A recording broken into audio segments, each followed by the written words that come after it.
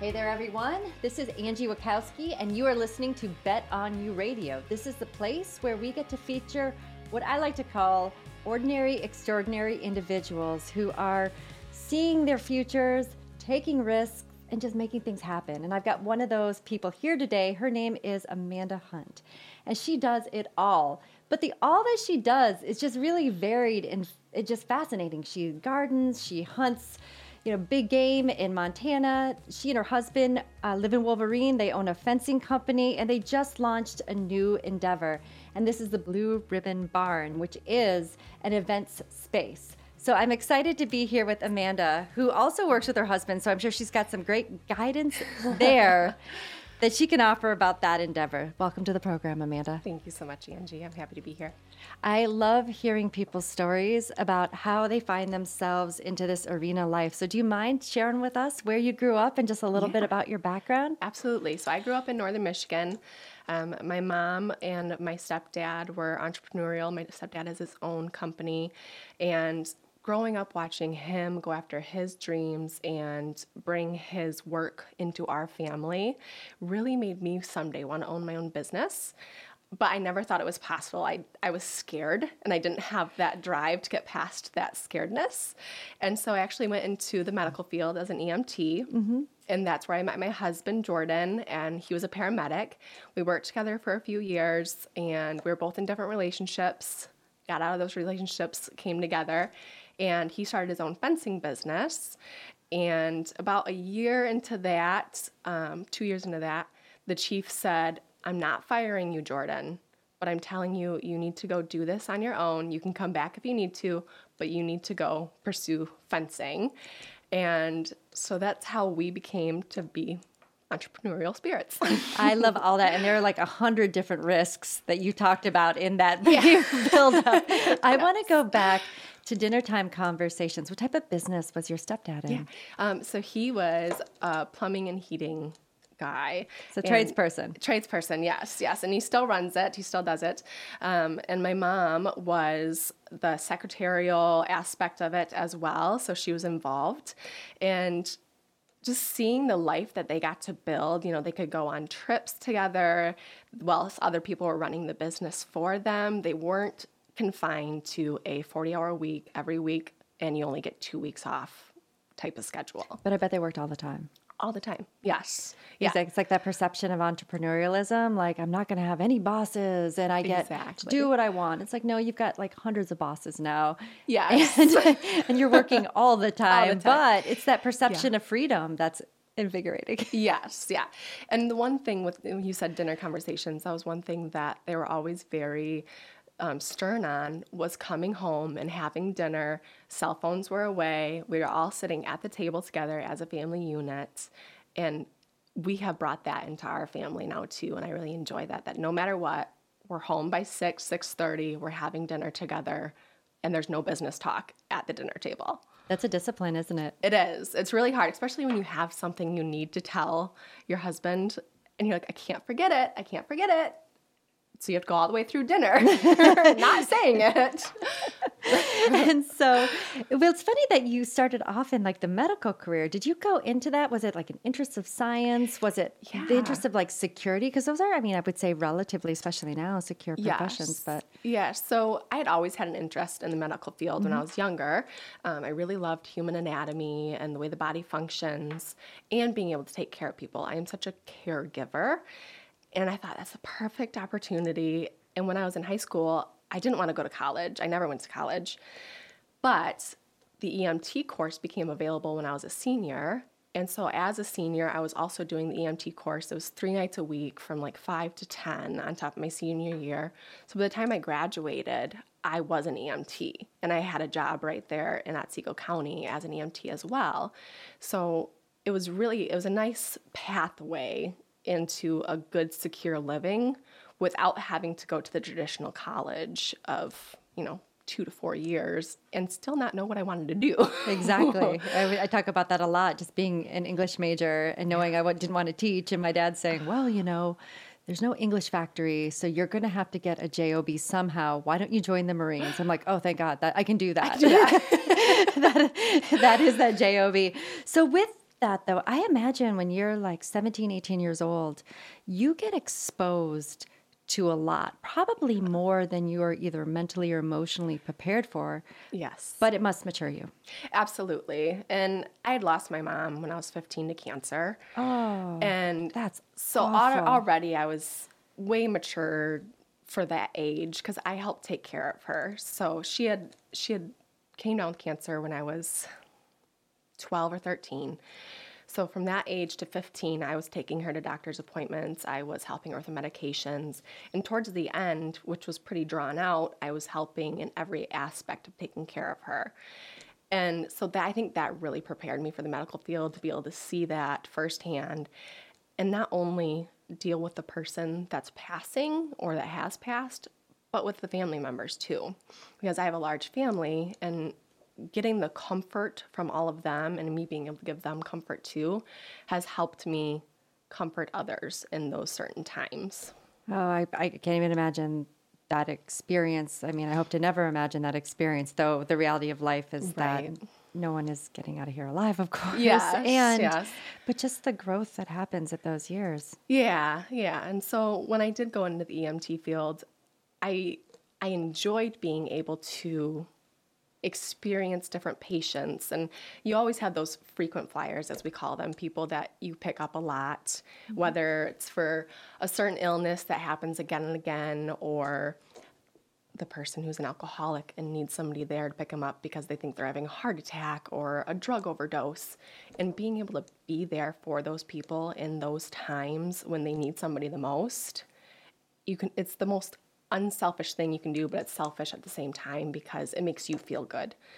And I just, after EMT, I went to a doctor's office, and I loved that even more because it was the same people over and over again that I got to have conversations with and see their growth both professionally and personally. And that's where you met your husband in the EMT healthcare space. Yes. And I imagine that you bring some of those values to the businesses that you now run. Absolutely. Especially with opening up the new wedding barn, the Blue Ribbon Barn. I love making people feel like they're the number one priority. They're the only people I see or I'm talking to. And so being able to have couples in there and making their dreams come true of a wedding and their big day finish out exactly how they pictured it, and I get to be a part of it, it's incredible. So you had a boyfriend who eventually became a husband, and you both had entrepreneurial backgrounds and had some bugs, but were too afraid to act on them, but something happened. Yes. So my husband is very courageous, and when he was running his fencing company while working as a paramedic or EMT, you work 24 hours on, 48 hours off. So he had about 4 to 5 days a week to do fencing on the side of being a paramedic. And our chief said, Jordan, I'm not firing you, but you need to go pursue your fencing company and you can come back if anything happens. So that was really the leap and encouragement that my husband needed. Was it a push or was it a leap? What did it feel like?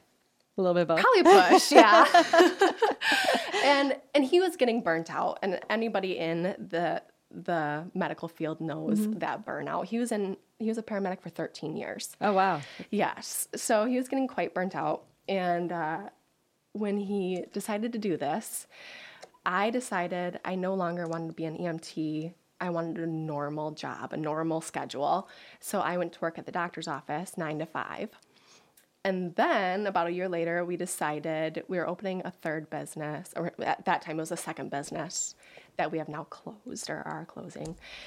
And when it happened, I didn't really think. I just said, hey, 2 weeks, I'm going to be gone. Because I knew that if I didn't do it then, I wasn't going to leave the doctor's office because I had courage in that moment to take the leap and work for ourselves. So we bought property, we opened up this other business, and now that business that was such a burden to us has become such a blessing in the long run That's a totally different story, though. I think that's a story of entrepreneurialism, though. Like you start things, you Yes. stop things. Knowing when to stop things is just as important as knowing when to start them. And Yes. it's not like you don't gain from the experience. Absolutely. And it was hard to stop that business, to have the courage to stop it, and the ego blow of it, it didn't fail. We just didn't have the time to put towards it because our fencing company had grown exponentially. So my husband no longer had time to, it was an out of season business, if you will. Well, fencing now does not have an off season. We are busy all the time. And so he didn't have the time to put towards the mechanical aspect of the second business, where I couldn't run the mechanical aspect of it. So, long story short, I left and I started doing the books for our fencing company, which I had never run books for. I was going to say, I didn't remember hearing any accounting education in your Nothing. background. I had no clue. I never even took accounting in high school. So I actually went downstate and I took a quick QuickBooks class. It was a 3-day class on how to run QuickBooks, which was like $1,000 that we really didn't have at the time. Mm-hmm. And I at least got enough knowledge to know how to run QuickBooks, but it was still very messy. And then I got pregnant and we had our daughter, and I told my husband, I can't keep, I was a full-time mom. I couldn't balance the work of a full-time mom, breastfeeding at home all the time with our baby, and the accounting side of our business, and he had to take that over for me. And that was hard too. That was a big risk. And an ego blow, knowing that I had to say, I can't do it. And then the reality is that we were talking during break that there's this curse of the capable. Yes. Once you start figuring out that you can figure things out, you start to imagine, well, what else can I do? Yeah. What else can I do? And then you start to realize that you can do a lot because there's YouTube, there's $1,000 Right. courses, there's things that you can, once you start to realize that there are skills connected to your goals that you can develop, it starts to accelerate your ambition and your aspirations. Yes. So to be able to say, like, I can do this, but I really can't do this right now, it's hard. Yes. And the reality is I probably could have kept doing it, but maybe I would have suffered time with my daughter. I would have sacrificed that. And with losing my mom, I know those are years I will not get back. So I wanted to make them as memorable as possible and still be able to give our business the appropriate attention it needed. And yet, not too long after, you started another business. Yes. Not So that lasted for like preschool. 2 weeks. I had those thoughts for 2 weeks Yeah. and then decided, dang, I'm not busy enough. I right. need... Yeah. So talk about the barn, so the Blue Ribbon Barn. How did that come about? So the day we signed for our second business property, my husband looked at me, we were headed home, and we're taking the back roads, and he said, what's the next business going to be? Like, we just signed for this property. He's like, what's the next business? And I said, well, I've always wanted to run a wedding venue. I've always wanted to be a party planner. Did he know this was an ambition of yours? No. Don't you know me? Like, I've always wanted this. I was kind of stuck back seat, if you will, because I'm a people pleaser and I'm a people supporter. So I wanted everything that he wanted to come to fruition. And so when I said that, he's like, oh, okay. And we're driving these back roads and there's a beautiful spot with an old barn. And he's like, something like that. And I was like, that'd be amazing. That'd be beautiful. It's a beautiful, beautiful old barn, but all the siding's off. And so fast forward a couple more years, and a property right down our road comes for sale with a barn on it. And it's kind of a more advanced barn. It has tiled floors and tongue and groove walls. It's beautiful. And he goes, what about that barn? And I'm thinking we weren't going to open a barn for another 10 years at this point. I'm like, yeah, and I think he's just joking. And then his uncle calls, and his uncle says, I see that's for sale. You want to buy it and run a gas station out of it? Because it used to be a gas station restaurant. And my husband goes, no, but Amanda wants a wedding barn. And so we bought it. We went in 50-50 with his uncle and bought this barn that we are now revamping. And like I said, it used to be a gas station restaurant. So last week we just took down this horrible awning that was over top of the gas station pumps. And there's work that has been done on it, but there's more work that needs to be done in order to get it to the venue, specifications, if you will. I swear, being in your relationship, be afraid to say things that you want and desire. Maybe you're like diamond earrings, vacation to Switzerland. Right. That's what I really want, don't you? All I have to say is I really want to go hunting in, Switzerland, or I really want to go hunting in British Columbia. And he's like, okay, I'm signing us up for it. I'm like, no. Yeah, which is fascinating in and of itself. And we're going to talk more about those adventures when we come back. Thank you, Amanda. Hey everyone, this is Angie Wachowski. I'm one of the co-authors of Bet on You. This is the companion to the radio program. So if you're enjoying what you're listening to, check out this book. Inside there's some really great guidance and a code that takes you to an online platform that helps you dream better and imagine ways that you can bet on yourself. Check it out. So you're listening to Bet on You Radio, and I have Amanda Hunt here, who among many things is the new owner of Blue Ribbon Barn. So before the break, we were talking about all your exciting adventures, or you're alluding to them, that you and your husband go on. I'm always fascinated because I grew up in northern Michigan. My family's, they were big hunters, big fishermen.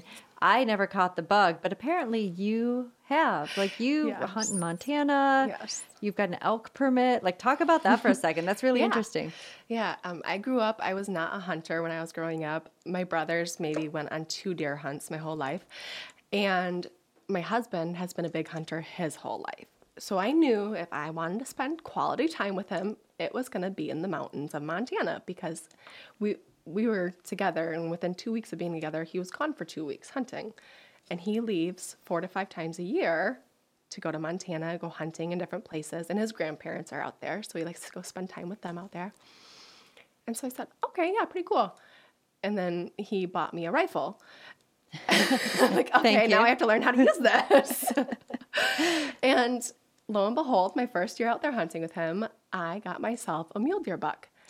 And I caught it. It was so cool because it's not like Michigan. It's not still hunting where you're sitting there just waiting for the deer to come in.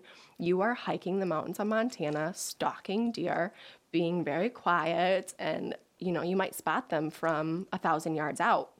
And then you have to make a play on how to get there. And my first deer ever, I literally had to belly crawl with my rifle and pack in order to get into position to get him. And I'm like, this is it. So I want to do this all the time. And you loved it? You got the bug? Oh my gosh. And you hunt bobcat and bear and... Yes. Yep. I got my very first mountain lion 2 years ago out in Montana. And that was a whole nother game of deep snow hunting and following the hounds, which we had followed hounds in Michigan for bobcat, but it's a lot of flat ground compared to Montana. And it's swamp. So, the hounds take it and... Amazing. The bobcat ends up in a blowdown, and there it is. Well, in Montana, the hounds can go for 7 to 10 miles for a mountain lion, and we have GPS tracking and all that, so we don't have to hike that far, but you still have to hike up to get to the lion. And so the first day we're out there hunting, and I think my husband and I walked 7 miles up and down the hills, and I was so tired. My hips hurt so bad. And the next day, 3 a.m., let's go again.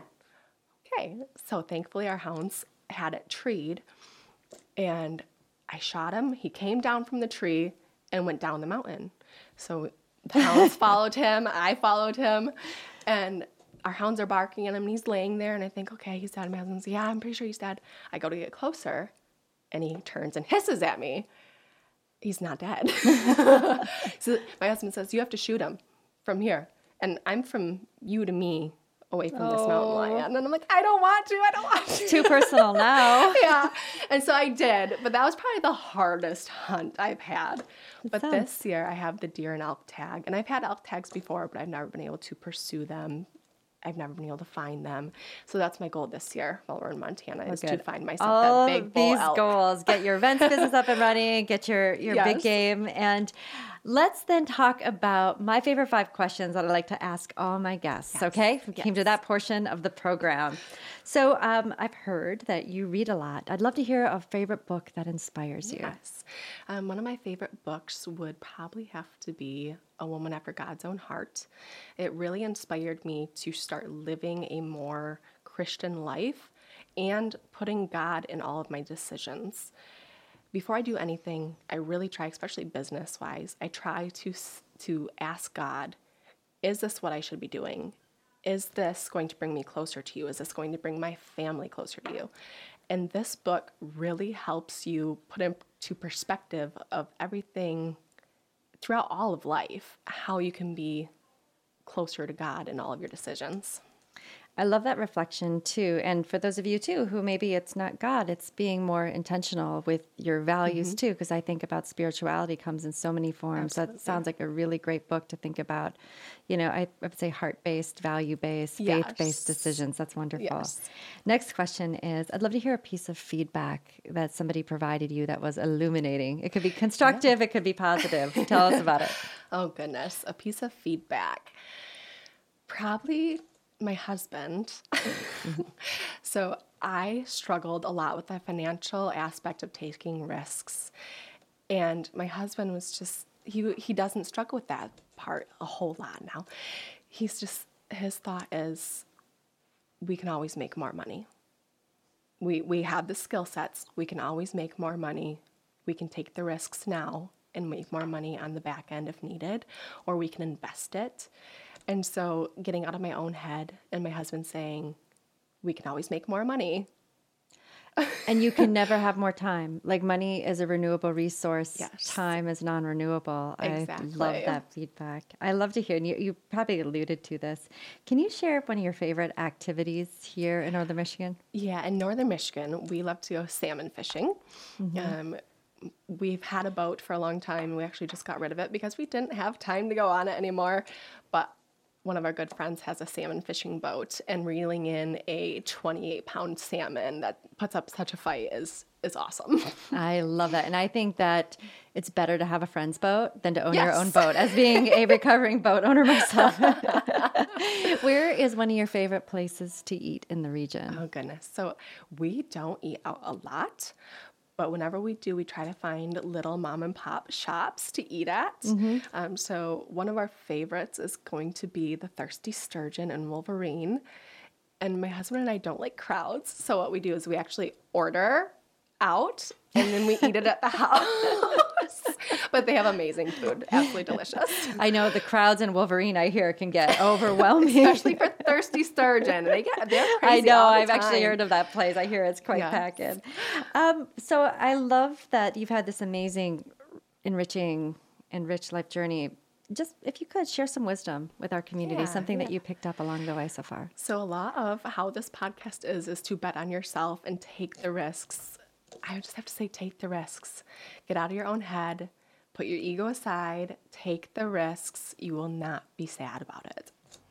That is wonderful advice. Thank you so much, Amanda. And just I'd like to thank our studio, WTCM, for allowing us to broadcast here in this great place of downtown Traverse City. And also like to thank you two listeners.